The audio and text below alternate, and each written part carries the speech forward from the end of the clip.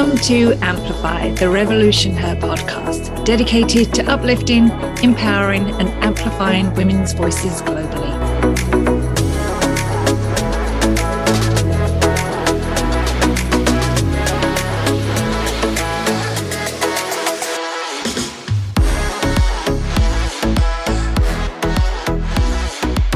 Our community is a powerful collective of women who are ready to live the lives they always dreamed they would. Together, our strength as inspiring and ambitious women is truly unstoppable. I'm Maria Locker, founder and CEO of Revolution Her. And I'm your co-host, Grace Moores, founding partner of Revolution Her. And today we're talking about realizing your leadership potential with Premier Caroline Cochrane. Caroline Cochrane was re-elected to the 19th Northwest Territories Legislative Assembly, representing the constituency of Range Lake. Ms. Cochrane was first elected in 2015, where she was also elected as a member of cabinet and held the positions of Minister responsible for the Northwest Territories Housing Corporation, Minister of Public Works and Services, Minister responsible for addressing homelessness, and Minister responsible for the status of women. Ms. Cochrane is especially proud of her work through successful engagement with residents to restructure the philosophies, policies, and programs of the Northwest Territories Housing Corporation, helping residents to obtain, retain, and maintain their homes. As well, Minister Cochrane led the work to begin the implementation of the first 911 service in the Northwest Territories, and continues to lead the campaign Schools for Women to promote and support women being elected to all levels of government. Ms. Cochrane is of Métis descent, holds a degree in social work, and has 20 years experience in administration within accredited agencies that support high-risk families. Please help us welcome the incredibly accomplished Premier Caroline Cochrane. Really glad to be here. Really glad that you host these events. I think it's really exciting to see women supporting women. And so I'm glad that you're part of the campaign to see women go forward. Thank you. And thank you so much for being here. We are thrilled to have you on the show today. I'll admit, Grace and I met you at the Q-Flip conference, the Queen's Feminist Leaders in Politics conference a few months ago. And we were just blown away after hearing you speak and just learning more about your journey. We are so very thankful that you spent some time to join us here today. So thank you. So we're going to dive right in, actually, because like I said, you've had such a journey, and I'm so excited. Grace and I are thrilled that our listeners will get to learn a little bit more about this journey. But I want to start at the beginning because, you've really had this incredible experience that has led you into politics. I'd love if you could share what attracted you to politics and really what that spark was that helped you to realize your leadership potential. Yeah, well, I guess my journey into politics started much younger than actually when I took it. I just didn't know I was on that journey. I come from a hard life, lots of family violence, addictions within my family life. I ended up a street kid at 13 years old. When my second child was born, I decided I needed to change my life as a single parent. Things weren't going well, and I didn't want my children to have my life. So I went back to university and got a degree in social work because at the time I was bartending and I thought, well, I listened to people crying their beer every day. I might as well get paid for doing this. So I went into social work.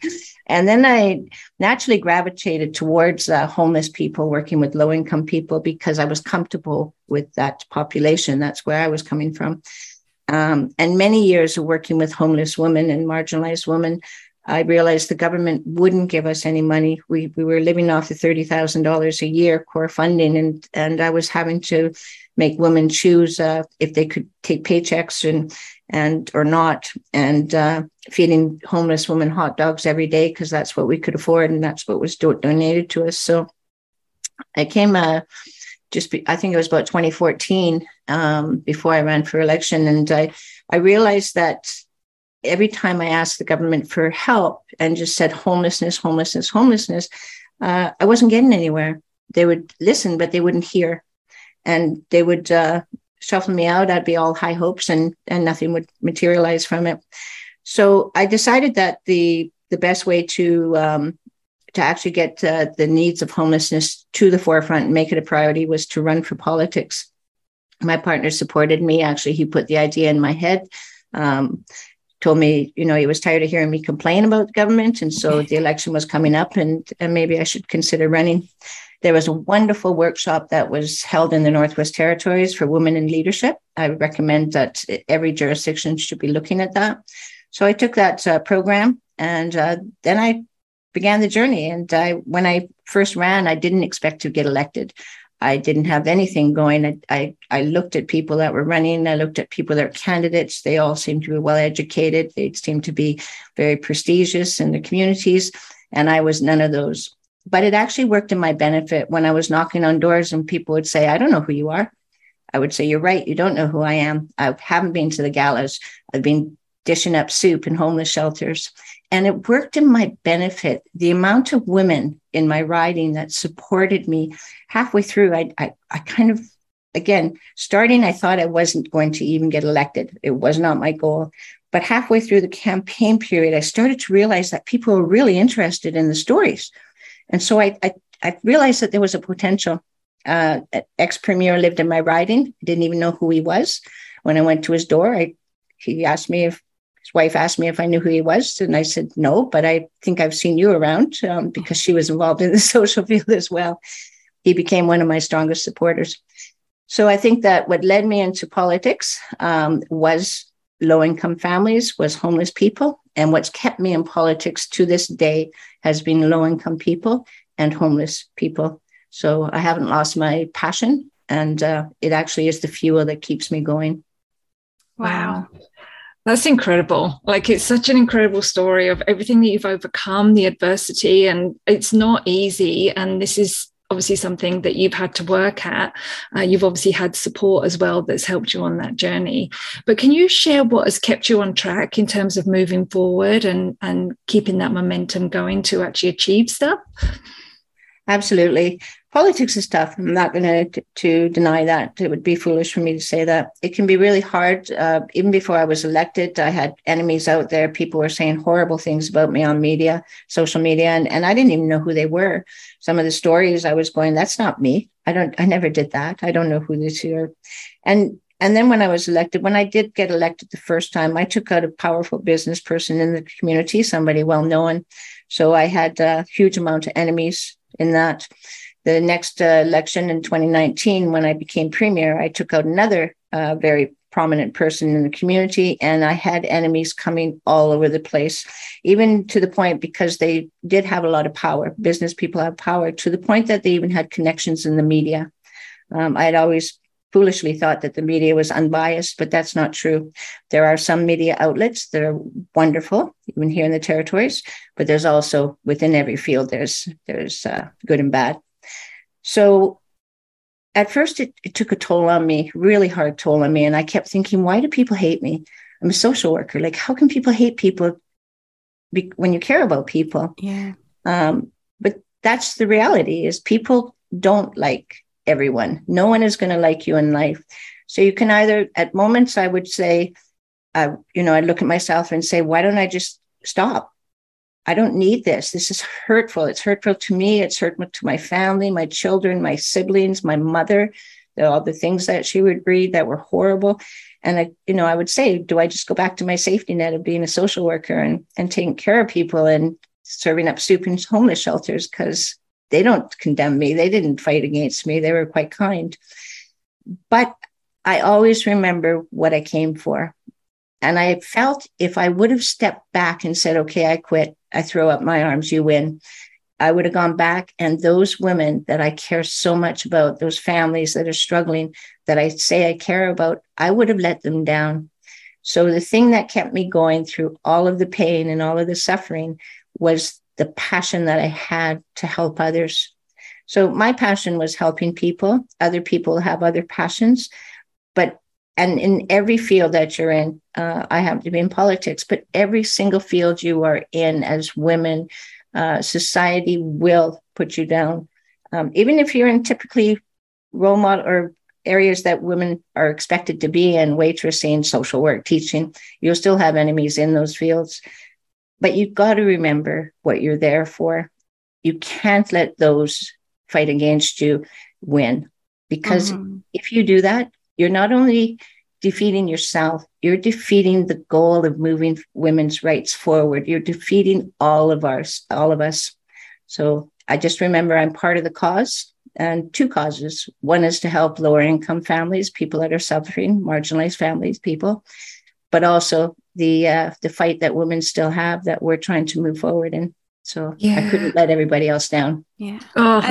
We're so glad that you're not. Yeah. Honestly, it's because if we don't see people in these positions, then we're not planting the seed for women to think that they can do it too. And so, I was listening to something the other day, and they were talking about how if you ask a young girl what a politician looks like, they describe them as a white man. And so if they're not seeing other women in those positions, we're not giving them the opportunity to think, yes, I can make that change and I can make a difference. So thank you for not giving up.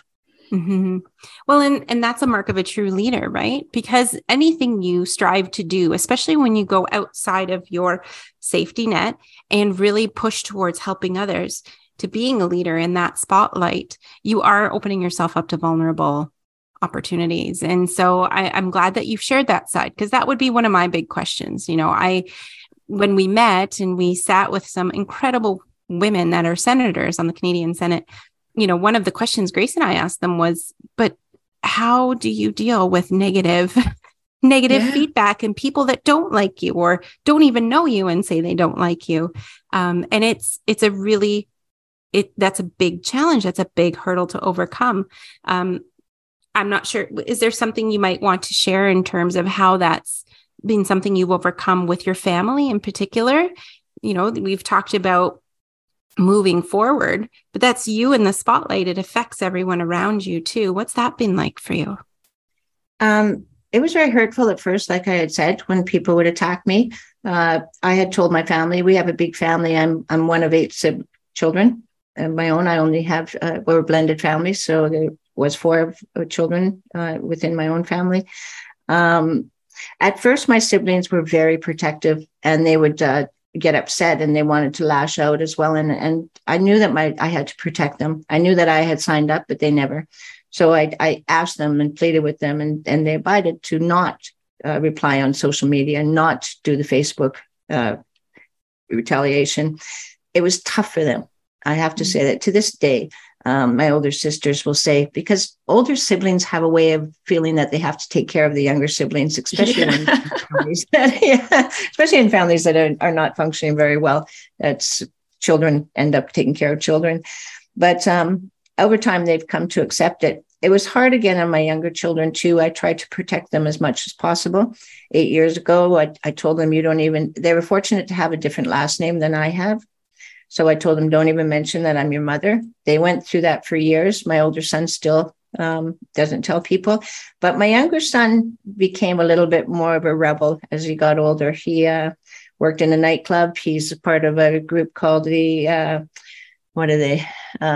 Indian,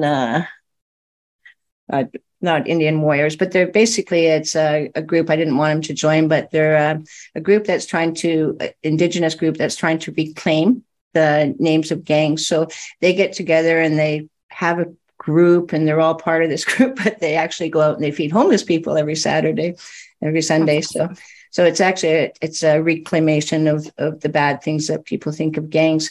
But when he became stronger in himself and he started to do this, he stopped and he said to me, Mom, I'm not taking it anymore.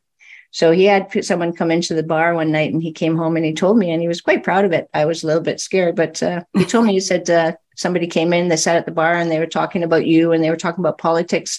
And I went up to them and I put a drink in front of them. And I said, listen, this is a bar. You either don't talk religion, you don't talk politics, and you don't talk about my mother. If you get out right now. I love it. It was kind of, it was enlightening for me too, because what I didn't realize is that I was trying to protect my family by telling them, don't tell people who I am, which is actually really shame-based. Yeah. It was actually putting more on my children that I didn't realize. When he was able to express himself to people, I could see it was almost like a reawakening in him. Yeah. I didn't realize that I was actually doing more damage by trying to protect them. So yeah. I love that. I love that. And you know what? It's part of that role that comes with it, but it sounds like everyone's navigated it, and you've had a few years of experience now under your belt. So I want to shift a little bit because, like I said, after we met with you in Ottawa, in Kingston, we loved, in particular, you focused on the advancements that you're working towards, seeing more women in government. And this had been a part of your keynote that Grace and I really didn't know was something that was happening. So I'd love if you could share with our listeners the work that is being done, because we definitely need more women like you in our political realm. Absolutely. That's one of the things that I'm really proud of within my term in government, and not only myself alone, many women behind the pages, and my colleague at that time, MLA Julie Green, but now a minister, cabinet minister, Julie Green.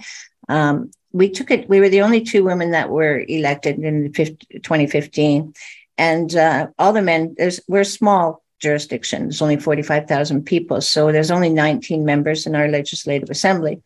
But all of the men, so 2 out of 19 were women, 17 were men. And the men went to her actually, which was probably smart of them, and told her that they wanted to have one of us be on cabinet. It's a free vote, but they decided that only one of us would be on cabinet and that we needed to decide which one would run. So she came into my office, and I kind of looked at her and I thought, well, I'm not giving up my one chance. And I knew she wasn't. Like, I just felt that she was going to try to talk me out of it. And so I said to her, I said, why only one? Why don't we both run? And of course, she had to step back, and we both put our hands up.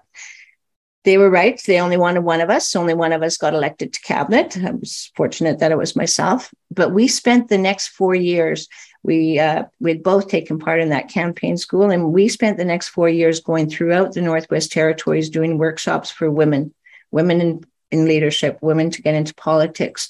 We talked to everyone we could, every podcast we could, every chance, even now, trying to promote women to, and now I moved on, not only women, but marginalized populations, people of different nationalities, people of different statuses. We need diversity.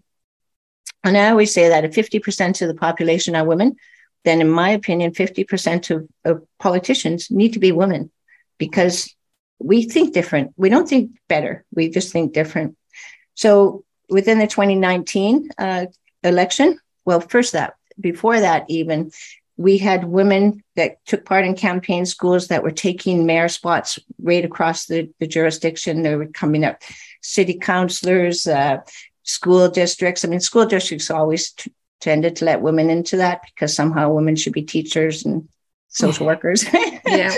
But community governments take over, and even Indigenous governments. We have some Indigenous governments in the Northwest Territories that are very patriarchal. Women are not leaders. The women were taking those seats. It was incredible. Wow. In 2019, when we ran, at first it was 9 out of 19 members were women. So we were saying gender parity, but then we had a by-election, and the next person that was elected was a woman. So we have the majority of our legislative assembly, 10 out of 19 are women. Yay. Yes. That's huge. You're the only province in Canada, the only territory in the history. And do you know what? When I tell people all the time, and we got hardly any media on it, which again tells me about what society thinks is important. I want to jump on what you had said about people thinking that politicians are white males, because you're right, in Canada that's true. But one of my colleagues here that actually turned into my principal secretary now, my right-hand person, she was sharing a story with me about in Norway. And there are a lot more women that are politicians in Norway. In fact, the defense minister position had been a woman for many, many decades. And a young boy, had gone up to somebody, and he had said to them, can men be defense ministers too? Oh, so isn't that wild? Exciting that we have countries that actually, that is the gender reversal. And I'm not about taking over. I don't think that's what any of us want. No. It's about equal representation is all. Yes. Well, and it's what you said, right? We have a different perspective on things. I mean, we just saw, oh my gosh, we saw Jacinda Ardern and the way she led through COVID versus, maybe relaying to some of the male counterparts. There's just a different way of leading as a woman. And so I think you need all those voices. And I think you're absolutely right. The gender parity is what's going to help get us there for sure. Yeah. Thank you for sharing that. Yeah. I mean, and I love it so much. It excites me so much with what you've done and how you've done it really in only two assemblies, like in 2 terms. It's a very short period of time. In most organizations, are striving to do that and still striving to do that and have not been able to for decades. And so I'd love to hear a little bit more about, because a lot of the time the excuse we hear is that there aren't enough women candidates for us to pick from or us to vote for or to fill these leaderships. How did you get them to put themselves forward in the first place? What do you say to people that say that, use that as an argument? Well, I think that as women, we only limit ourselves to how much we allow ourselves to be limited.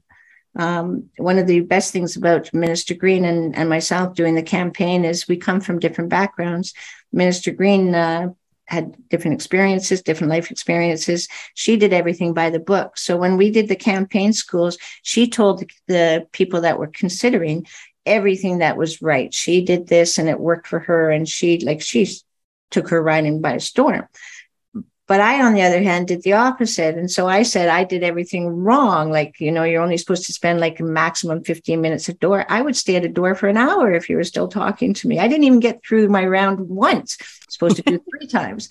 So what we were doing is we had 2 different, very diverse women, different backgrounds, different ways of running our campaigns. But the point that we were getting across to women is it doesn't matter what you do, who you are, where you come from. All of us deserve to be here, and we need to support each other. So part of the campaign school was not only about getting women to put their name forward, that was our ultimate goal, but was also trying to get women to support women. And that was dynamic as well. There were a lot of people that after took the course said, I'm not ready to run yet, but yeah, tell me who I can sign up to support their campaign. Yeah. So it's about supporting ourselves. It's about supporting us. And even though, like I said, my background should never have brought me into politics. I got an education later in life, but I was a high school dropout. I only had grade 9. I came from poverty. I didn't go to the galas. I didn't own a business. I was serving soup to homeless people. So actually hot dogs to homeless people. I shouldn't even say soup. But the reality is that we all need to be here. Canada is diverse. And we don't only have rich people here. We don't only have well-educated people here. We don't only have non-Indigenous people. We have diversity. And one of the biggest things on Canada that we're proud of is the diversity of Canada. So if you really value diversity, then you have to make sure that our leadership positions, whether it be politics, business, wherever sectors it may be, that actually that women are part of that conversation, because we do bring that. And like I say, now I'm worried that we'll slip back. So we're talking now about how we can get this next election coming, how we can get more women in. But I'm also starting to talk about, because my goal was to get women here. I didn't even expect 50%. That was like a bonus. But now I look around and I go, there's other people. There's people of color that aren't Indigenous that need to be here as well. So I'm also talking to them, and saying, like, you need to be at this table because you're in my community, but you're not at the table. So please put your name forward.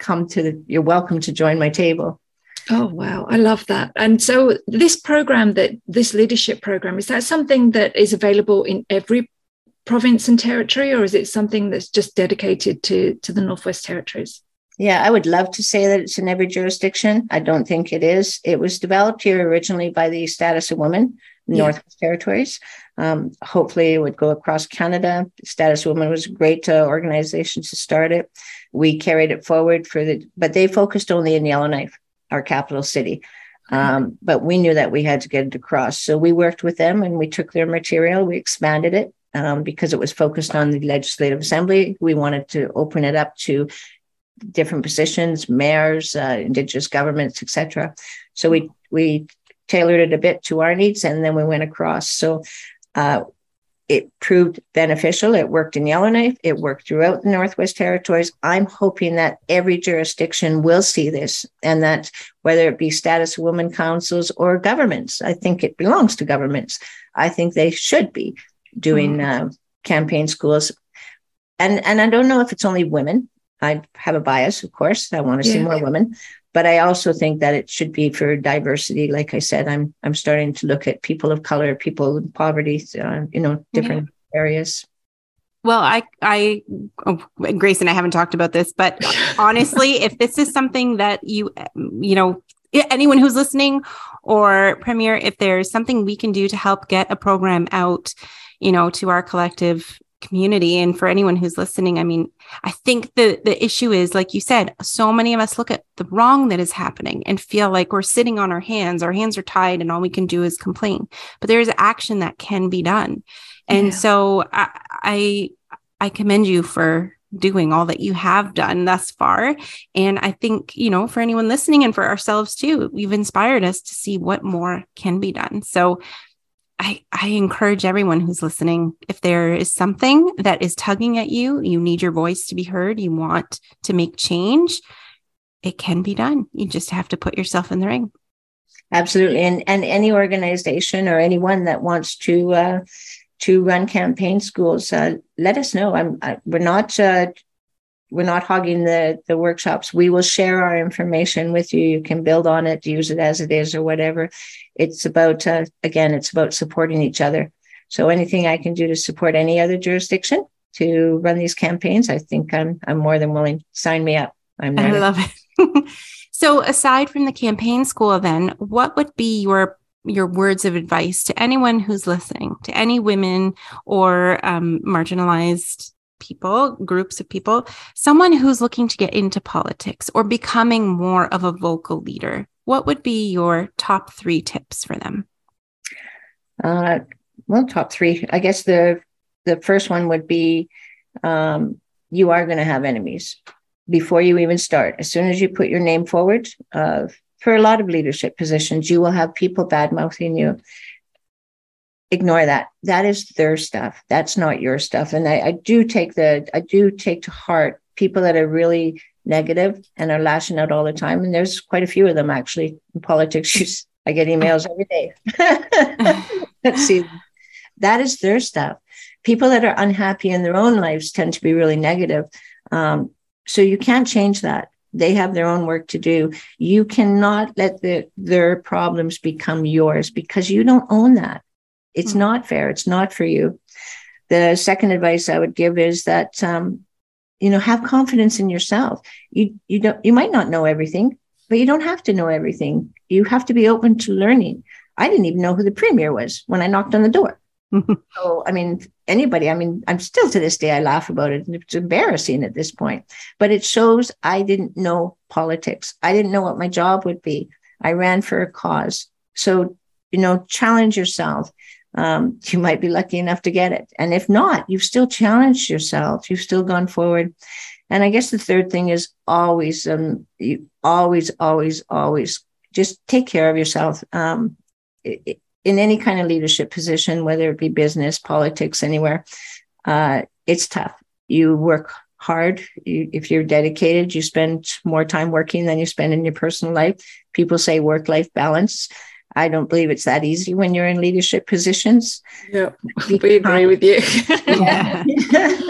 So you don't need to have that balance. I only work 9 to 5 when you're in positions, because you can't. But you need to find time that you can actually nourish yourself. And it doesn't mean, I remember applying for a job as a social worker and as a single mom, and they said, "What do you do for self-care?"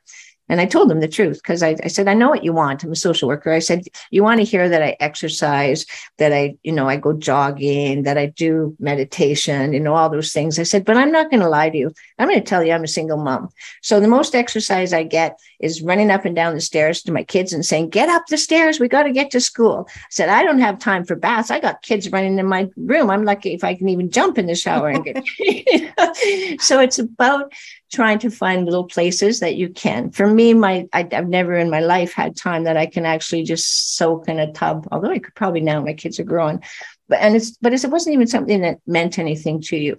If your self-care, it's not defined, as people say. You don't have to exercise. You don't have to take long baths. You don't have to meditate and read great novels. Whatever works for you.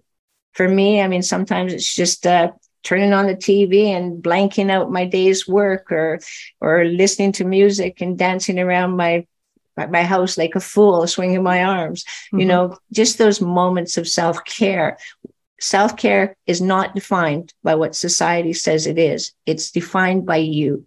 Whatever makes you feel good, take the time to enjoy those things. Absolutely. I love that. All three of those tips are incredible. Yes. And I'm just going to reiterate them. I love the fact that if somebody's got a problem with you and they're angry and hateful towards you, it absolutely is their problem. Like, we have to stop taking that personally. I know it's hard, but that's so true. All of those great tips. So thank you very much for sharing those. So what is next for you, and how can we support you? Well, like I say, what's next for me? The world is open. I thought that I was defined by where I came from. I found out when I ran for politics that I didn't have to limit myself. I don't know what's going to come. I'm 62 years old, but I still consider myself young. I'm a workaholic, so I looking forward to one day retiring. But I know that.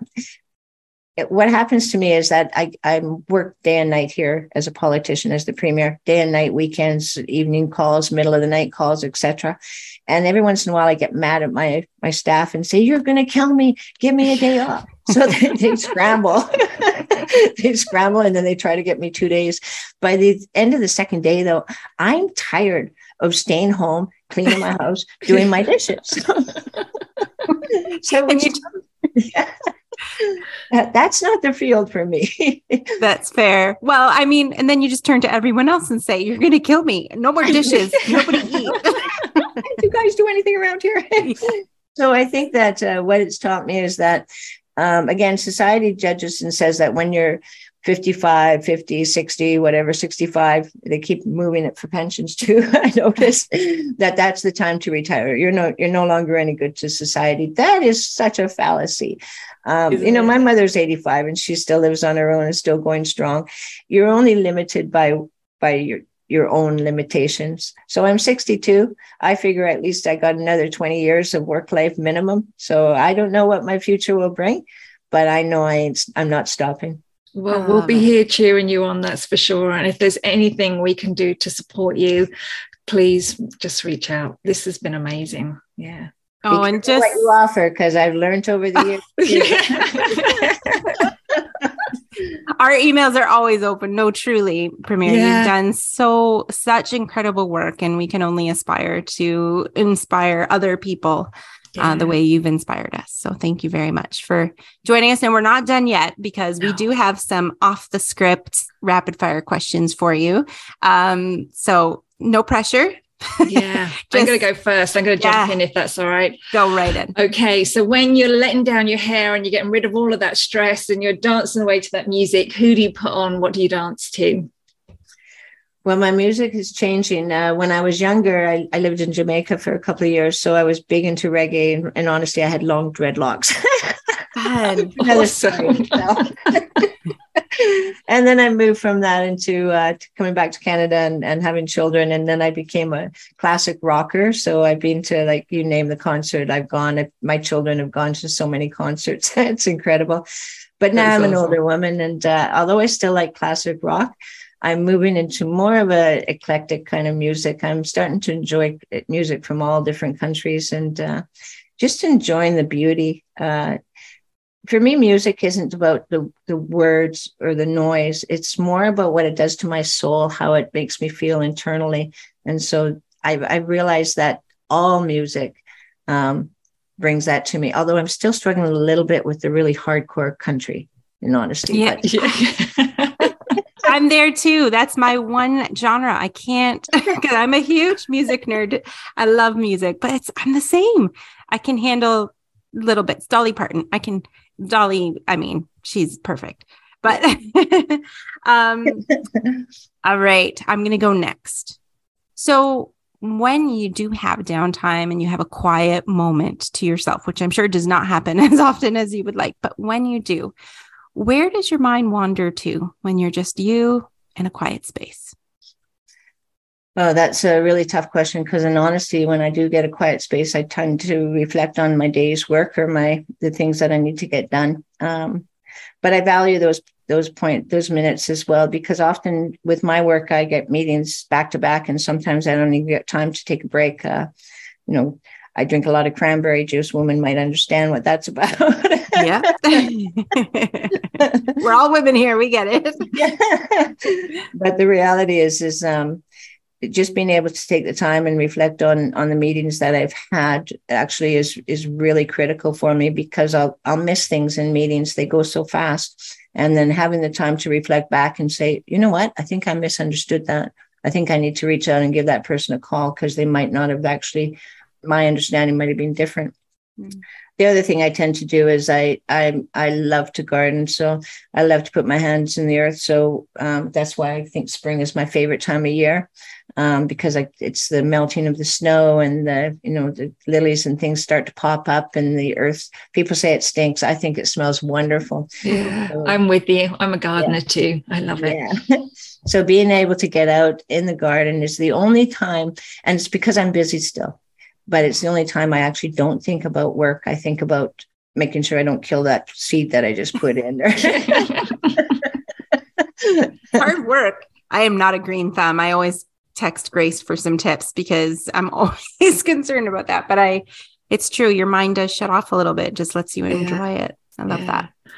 Okay, so I have never been to the Northwest Territories. I would love to go. So I would like to know, what is your favorite thing to do locally? Well, a lot of people ask me that. And so what I like to do locally, in honesty, because of my profession, is just go home and actually spend some time when I'm not around people. Yeah, fair. That's not promoting tourism in the Northwest Territories. You can do that anywhere.